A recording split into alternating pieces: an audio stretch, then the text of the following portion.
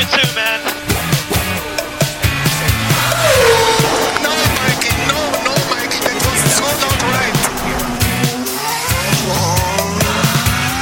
Get my claps and steering wheel. Steering wheel. Claps and steering wheel here. Julen är nu definitivt över, eller? Är den över, Anna? Hur länge håller julen i sig när man lever ett liv där julen existerar i samhället? Alltså, för mig är den över sekunden efter att liksom Karl-Bertil Jonsson är klar. Alltså, nej, för mig så är den över 13 dagen, faktiskt. Mm-hmm. Det är gamla klassiska kristliga traditioner som det levs med, alltså. Eller det kanske inte är så här kristna traditioner. Det är bara jag som tar skiten där för givet.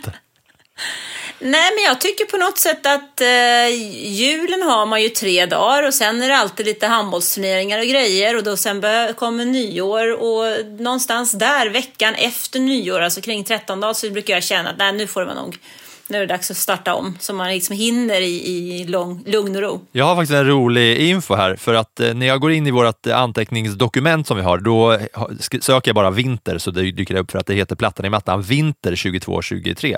Och nu råkade jag bara googla vinter för att jag klickade enter istället för att gå in på länken. Och då står det i Google, om man googlar bara vinter, då står det vinter 2022, norra halvklotet. Från onsdag 21 december till måndag 20 mars 2023.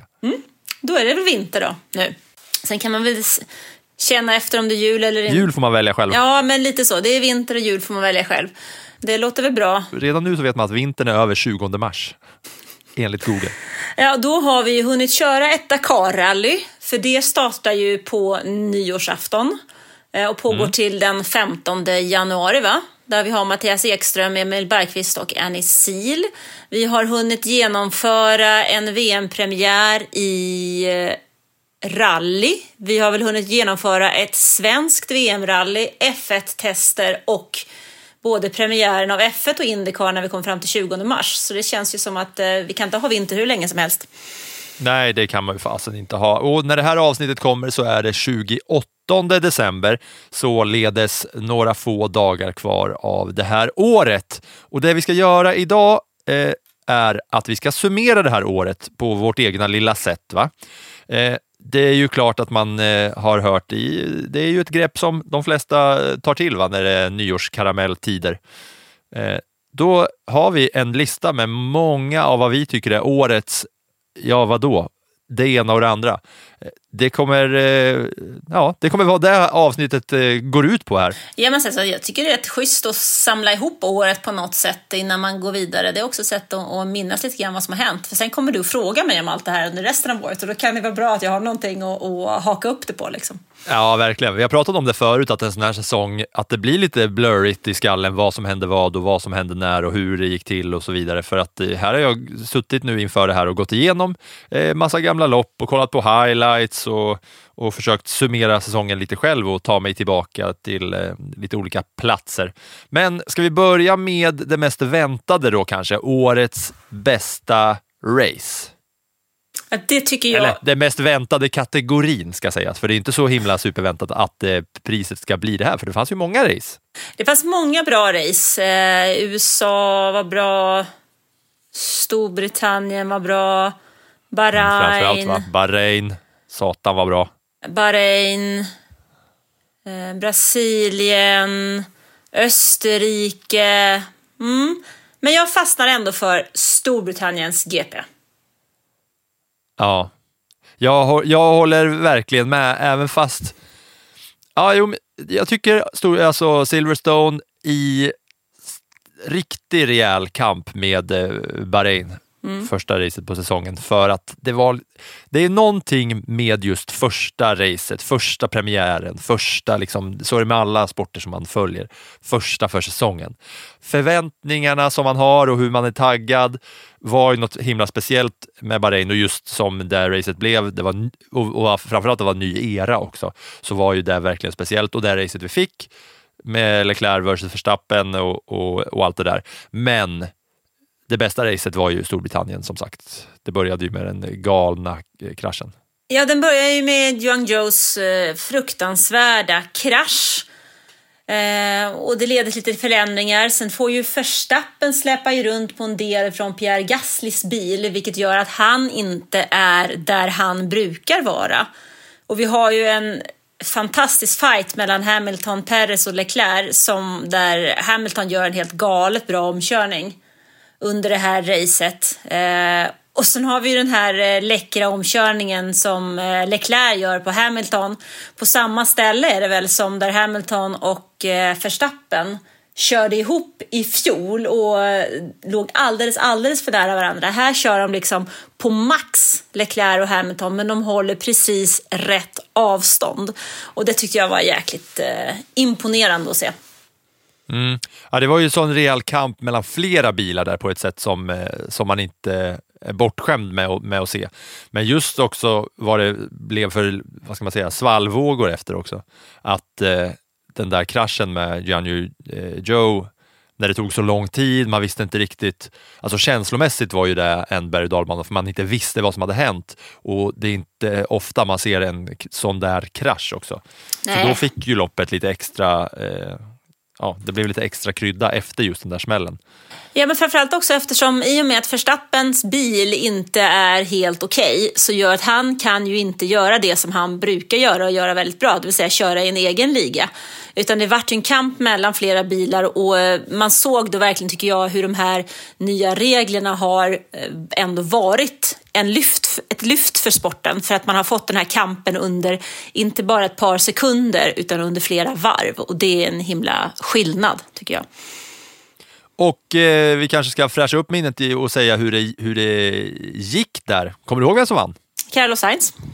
Carlos Sainz tog väl sin första seger genom alla tider, va? Precis. Det var ju en milstolpe för honom också. Så det minns man ju också.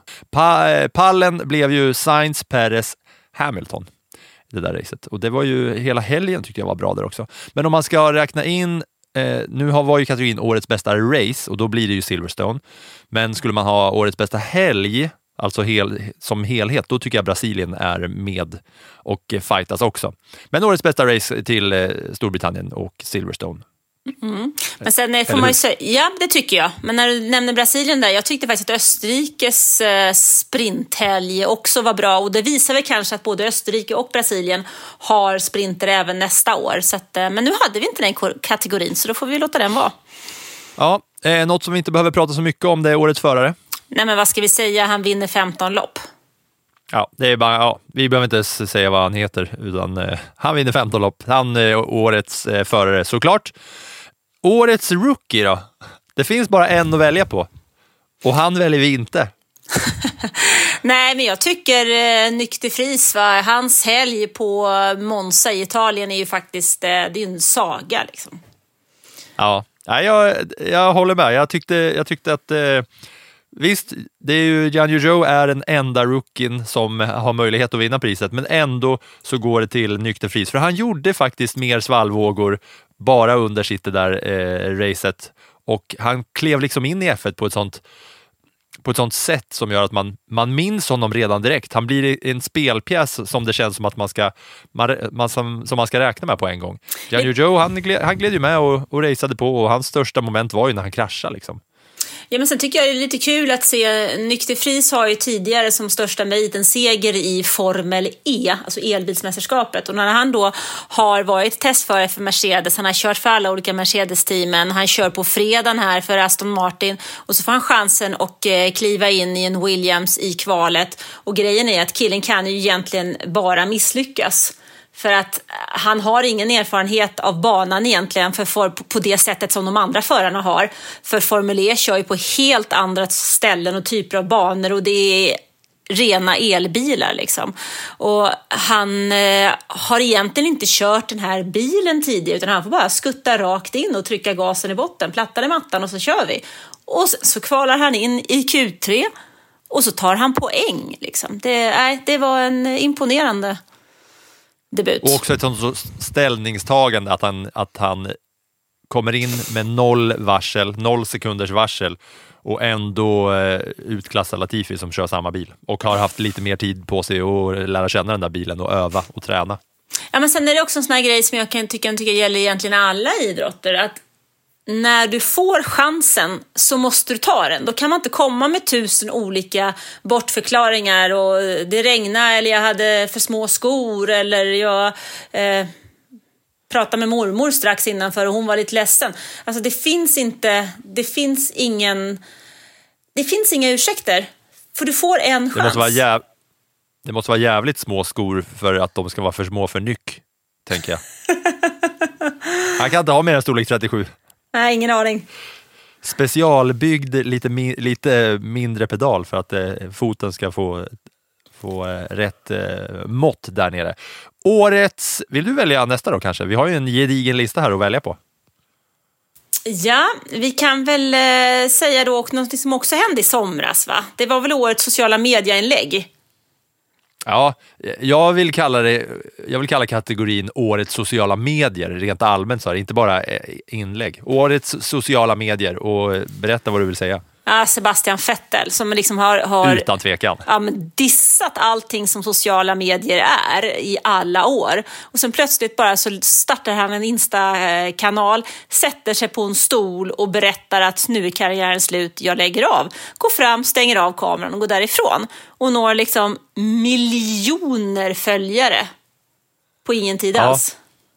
Ja, det var ju just det som jag tyckte var så roligt när vi bollade upp den här kategorin, att det är ju så många som kämpar och har ett helt sociala medieteam som jobbar för dig och har det som heltidsarbete.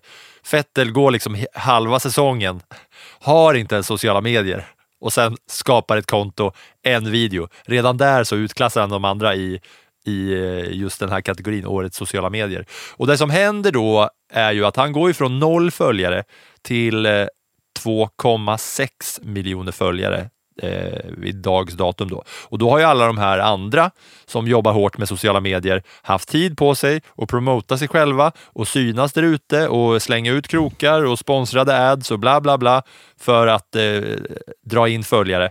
Men det här gör ju att Vettel är 12 i sociala medieföljarmästerskapet. Och då vill jag berätta här. Det kan vara en kul liten lista. Jag har listat allihopa i griden då. Några som är avgående och några som är inkommande. Vill du höra bara hur många följare alla har? Ja, men ta en topp 5 då. Topp 5 så har vi mycket väntat Lewis Hamilton. Men det som inte är kanske lika väntat, det är att han har 3 gånger så mycket som Verstappen och Leclerc som är på andra plats med 9,5 miljoner följare. Lewis Hamilton, det är inte skitkul innehåll, men det är väl hårt arbetande människor som har ett heltidsjobb med att jobba med hans 30,9 miljoner följare. Det är lite kläder och lite hjälmar på bilder på hjälm och lite gamla klyschor och sånt där. Ja, och lite hund. Ja, det var roligt för när jag var inne och kollade på det så ser jag, han har ju 30,9 miljoner följare. Själv följer han 2. Och en av dem är hunden. Roscoe loves Coco. Och det är liksom, ja, det är ett Instagram-konto för hans hund, den lilla bulldoggen som tassar omkring med honom ofta. Och Roscoe har 706 000 följare.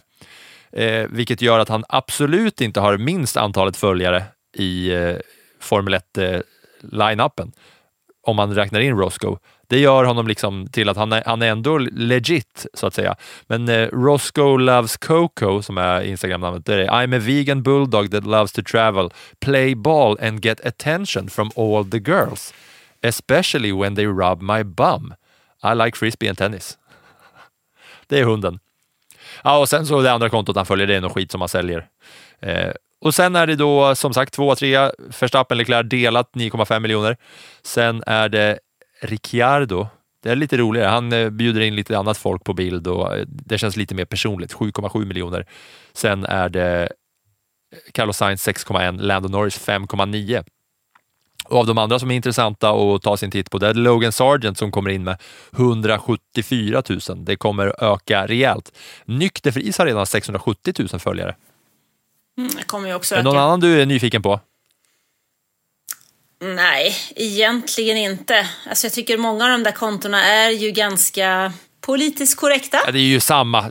Ja, det är samma skit på allihopa. Bild på hjälm. Together we are strong. Let's fight for the next race. Come on everybody. Bottas är väl liksom också den enda som kanske utmanar med lite annat, för han gör ju lite roliga grejer. Det är mycket cykel och men lite annat. 3,5 miljoner följare på Valtteri Bottas. Han går och klipper sig också. Den var faktiskt lite kul.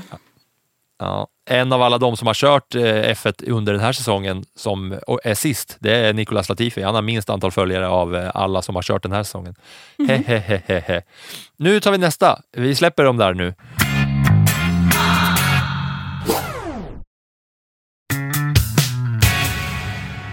Årets överraskning. Där är vi överens, va? Årets överraskning, där har jag skrivit, jag ser att du är lite förvirrad här, men det är ju många att hålla koll på, va? Det är en lång lista, de ligger huller om buller bara. Jag har skrivit Kevin Magnussen i Brasilien P1. Att han får pole position efter den där regniga kvaldagen. Ja, det kan man väl säga är årets överraskning, japp.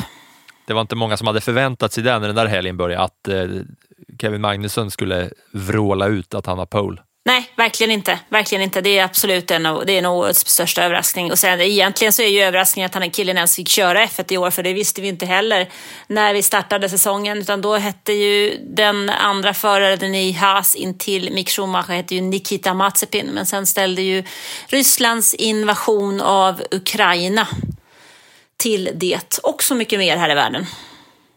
Till Günther Steiners stora glädje får man väl ändå gissa, eftersom att han valde att släppa Mick och behålla K-Mag. Men ja, det var överraskningen i alla fall. Det tror jag var årets överraskning för honom också. Jag tror inte han hade kunnat ens liksom drömma om en P1. Nej, det tror jag inte.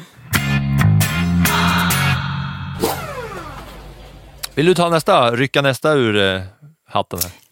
Ja, det kan vi göra. Då tycker jag att vi kan ta årets omkörning.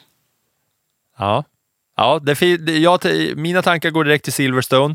Vi har pratat om avslutningsvarvet där mellan Alonso och Vettel. Det kanske dyker upp i en annan kategori, men det är ju en annan som vinner.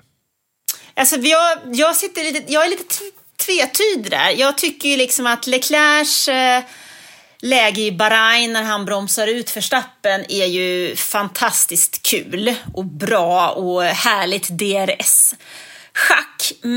Men det är min vinnare, ska sägas. Vi får ju vara oens.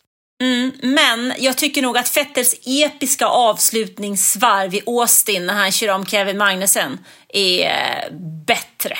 Och just det är ju en anledning till att jag kommer sakna Vettel. Alltså när det kan man faktiskt se på någon social mediekanal, som man ser det här när han får besked om hur långt efter han ligger och han jagar, och jag tyckte det var riktigt läckert. Det är ju en jäkla jakt. Och kommer han om i näst sista kurvan, va?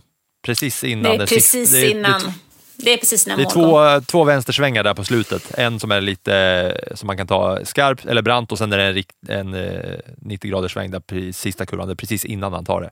Ja, det är ju snyggt, för att det är ju en jakt hela vägen där med Vettel.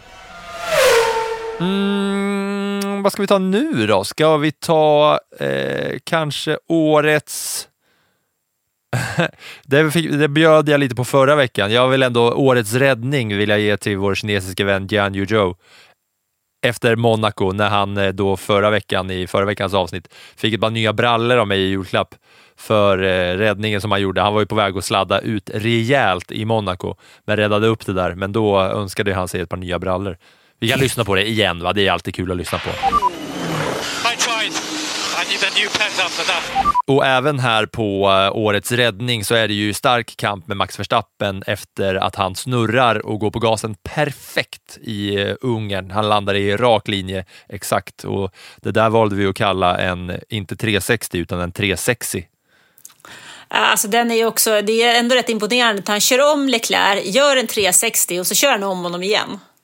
Då är man överlägsen. Ja, fan, jag undrar om jag ska ångra mig kanske, för den var ju mer klass på. Det blev ett roligare moment med Joe när han önskar sig nya brallor efter han gör det där i Monaco. Men nej, Verstappen, han får den också. Årets räddning. Men det är ju faktiskt så att det är du som bestämmer, så du kan väl göra vad 17 du vill. Ja, det kan jag faktiskt. Jag har bestämt att det blir så. Ja, han får årets räddning där. Årets radiomeddelande är en kategori som jag har med för att det finns mycket kul att lyssna på i den där.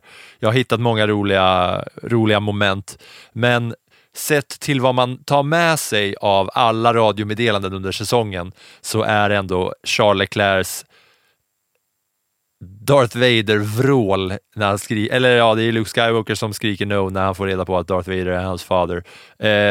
Men hur han andas, låter som han hyperventilerar och sen bara skriker no efter att han har klantat till det på egen hand i Frankrike. Så här lät det.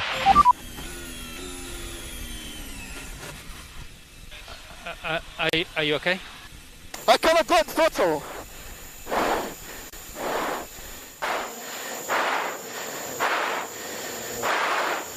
Now it's 0%.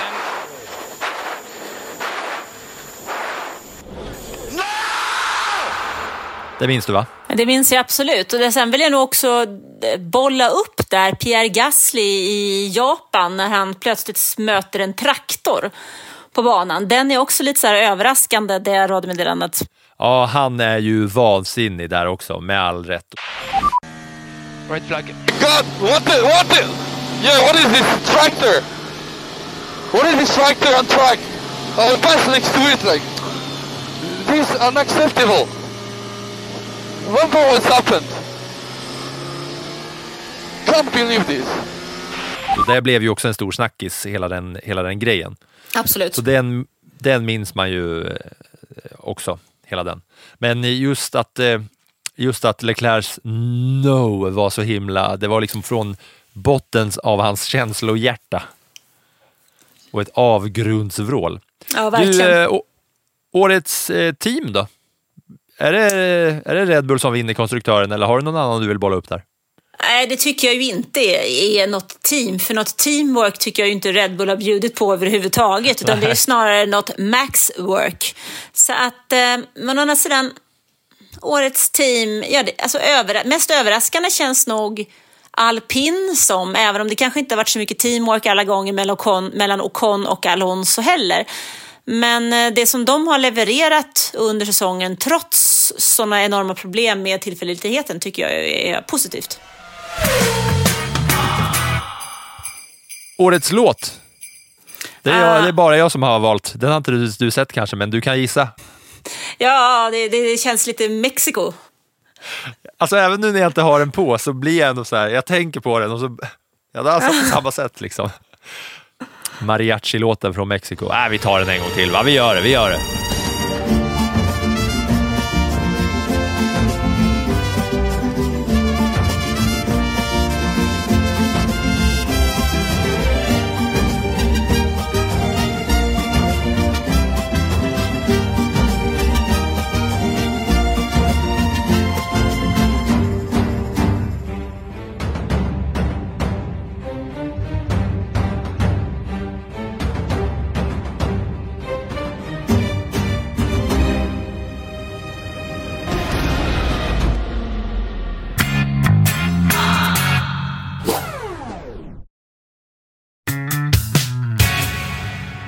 Årets snackis, Anna.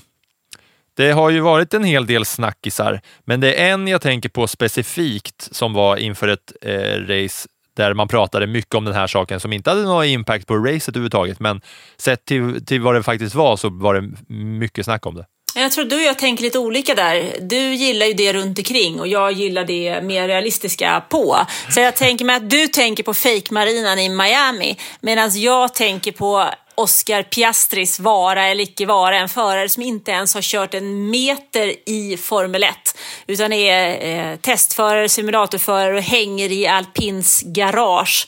Blir sommarens stora snackis när han egentligen är överens med McLaren, men alpin säger att han ska köra för dem och lägger ut det på sociala medier så han får gå ut och dementera eftersom han faktiskt har ett kontrakt med McLaren.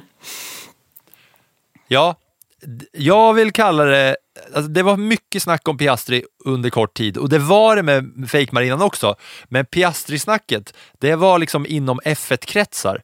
Den här fake-marinan tog sig liksom ut ur F1-bubblan och in över all annan sportmedia också. För att då började folk prata om det här F1-racet och hela den cirkusen där. Och det var hur många som helst som var förbryllade över. Och jag kommer ihåg här på redaktionen, folk gick runt och garvade när det kom nya bilder och alla roliga memes som gjordes kring den här fake-marinan. Sportsligt är såklart Piastri, utklassar ju han det här. Men snackismässigt.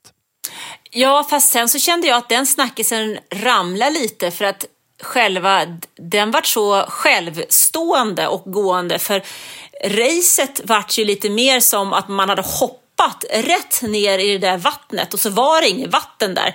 Platt fall utan plask. Ja, alltså jag kommer ju ihåg fake-marinan mer än racet, så att säga. Fast det tristaste racet, det var inte USA. Det tycker jag ändå var Mexiko. Där var ju 17 Perez farsa roligare än själva racet. Ja, det var väl inte så mycket som hände. Både Perez farsa och låten var ju höjdpunkterna från den där helgen. Det var ju händelsefattigt och på förhand hade man haft mycket förhoppningar. Det som väl var lite kul var ju det där att man snackade här om hög höjd och Mercedes var lite på gång där och så vidare. Men racemässigt var det var ju inte kanon, va? Nej, långt ifrån. Bolla upp någon mer. Ja, men någonting som inte heller var kanon. Det var ju faktiskt årets sämsta beslut. Och vem vinner den kategorin? Årets sämsta beslut. Det fanns ju många, men det är ju ett team i alla fall som tävlar med sig själva där varje vecka ut och vecka in. Men av alla sämsta beslut som Ferrari tog så måste det väl vara i Monaco, va? När de bestämmer att verkligen förstöra helvetet för Leclerc och stjäla segern ifrån honom genom att ta in honom i depån. Där de skriker box now och en sekund senare stay out. Vi kan lyssna på hur det här lät. And box now, box for hard. Stay out. Fuck! Why? Multifunction tire, position 5. Multifunction tire, position 5. Det går liksom så snabbt emellan så att man tror att det är ihopklippt, men det är ju när man ser och hör det här radiomeddelandet, man ser Leclercs bil, hur han är vid depåinsvängningen och får höra att han ska in, svänger in ens direkt liksom. Och sen så bara står Carlos Sainz där framför honom. Så att det går så mycket tid och där tar de ju race-segern ifrån honom. Ja, den där Monaco, vad var det kallat för? Monaco... Förbannelsen. Det var den jag ville skicka honom till Hogwarts så att han kunde få en trollformel för att lösa. För till nästa år hoppas jag verkligen att det blir bättre så att vi får lite mer fight på banan.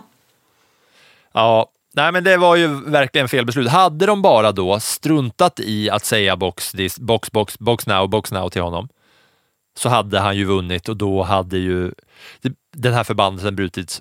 Och ju längre det här byggs på, desto mer hjärnspöken kommer det ju bli för honom. Att hade de bara skitit i det där nu så jag tror att det hade fått rejäl betydelse för honom. Alltså rent så här poängmässigt så hade han ju haft mer poäng och lite mer fart under vingarna inför nästa, råg i ryggen och vind i seglen och allt sånt där.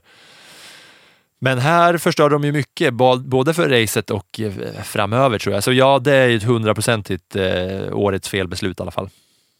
Verkligen.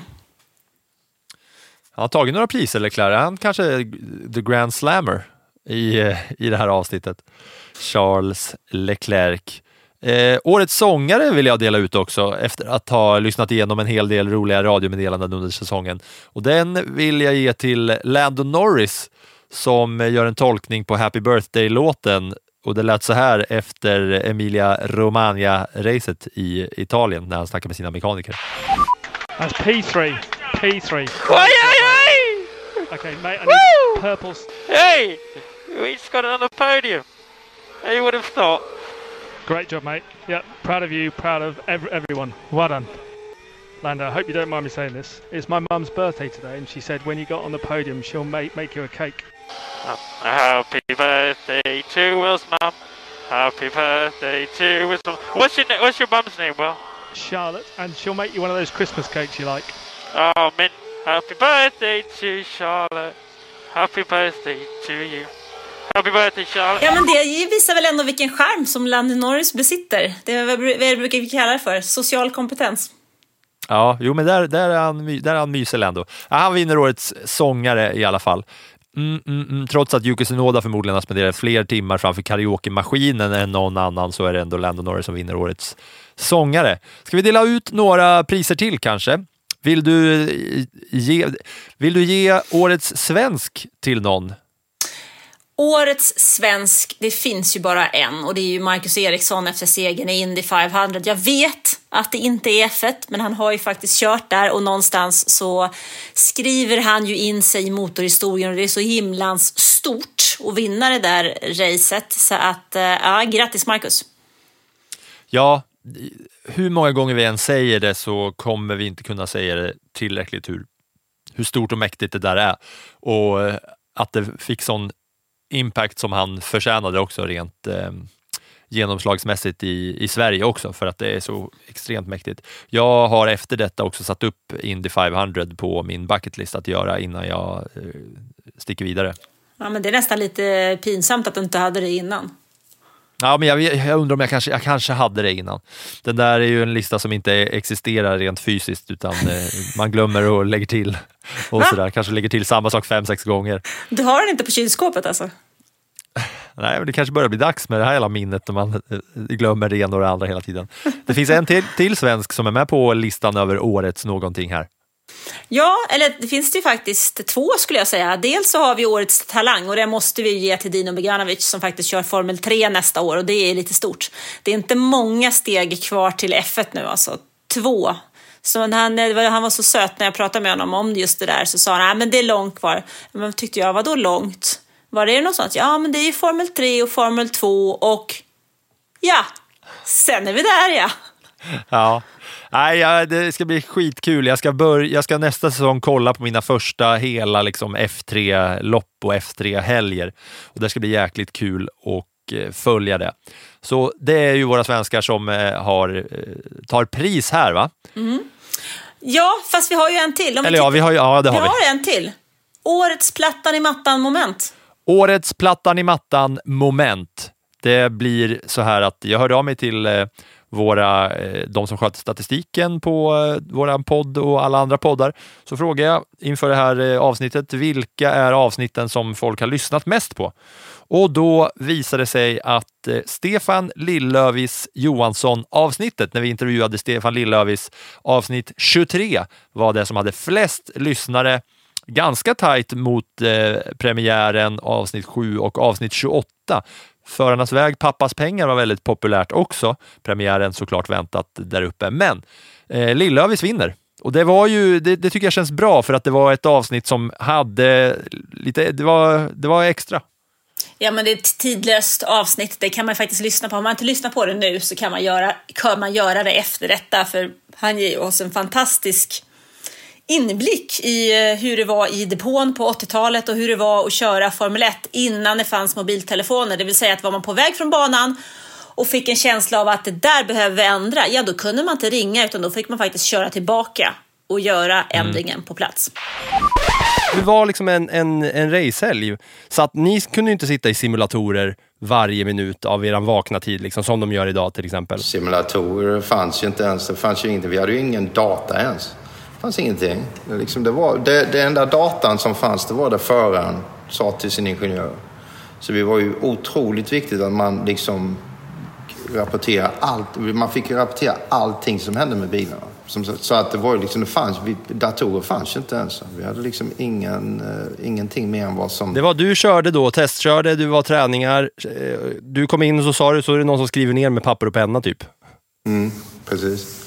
Och det kan ju ha varit allt från att en liten vibration liksom, och det och sen lite där hela tiden. Alltså man var ju, till slut var man ju som en dator. Man fick liksom relatera allt det här liksom. Och många gånger liksom på vägen hem från banan till hotellet till exempel. Fan, glömde jag liksom.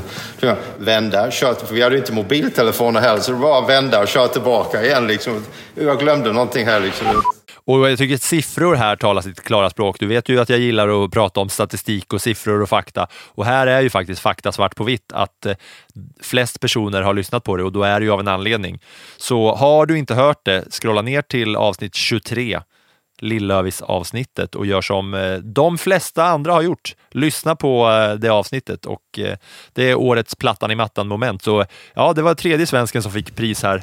Tack igen till Lillövis. Han kommer säkert tillbaka till den här podden på ett eller annat sätt, va?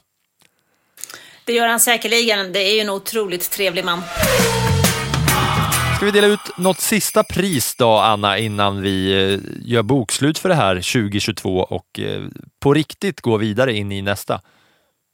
Ja, men det kan vi väl göra. Det kan vi väl kalla för årets övergång, känner jag ändå att vi bör ha med. Absolut. Vill du berätta om vad vi valt?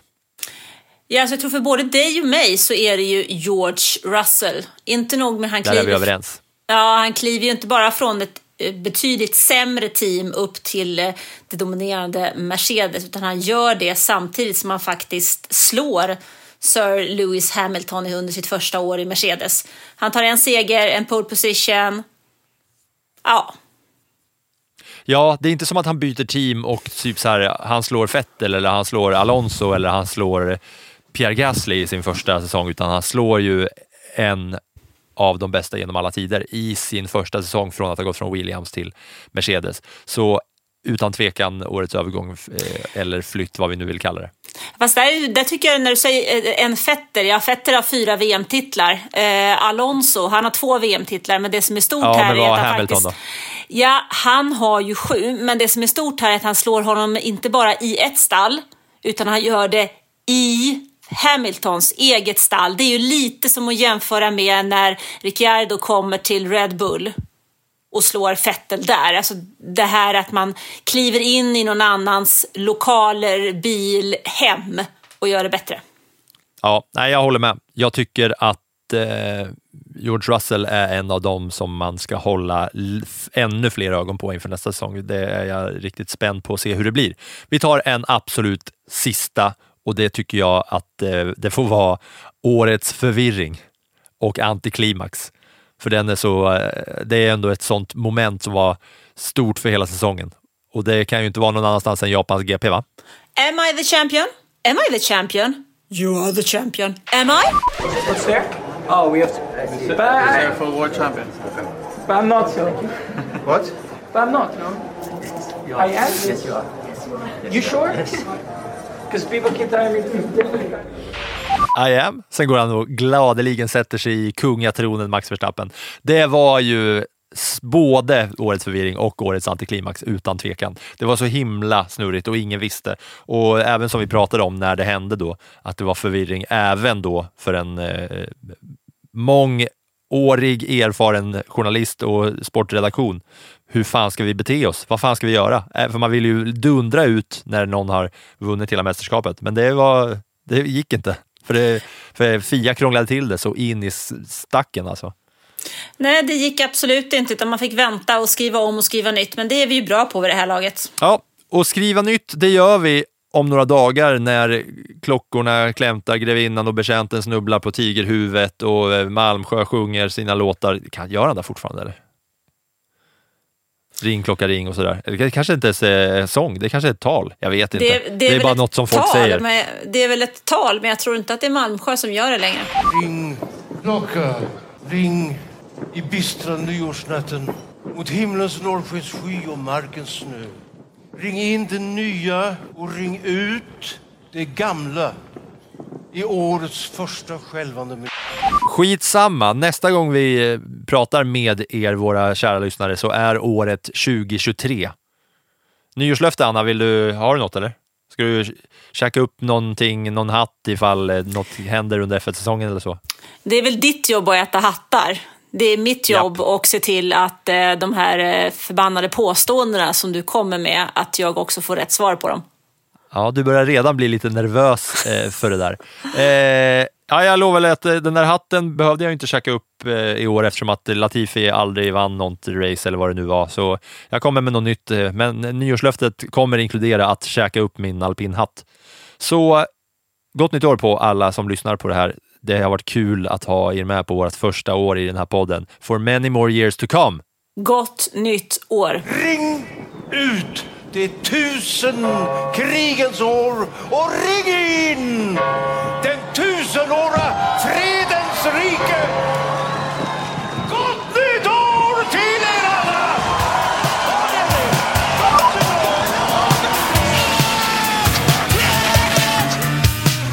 And for all the kids out there who dream the impossible, you can do it too, man.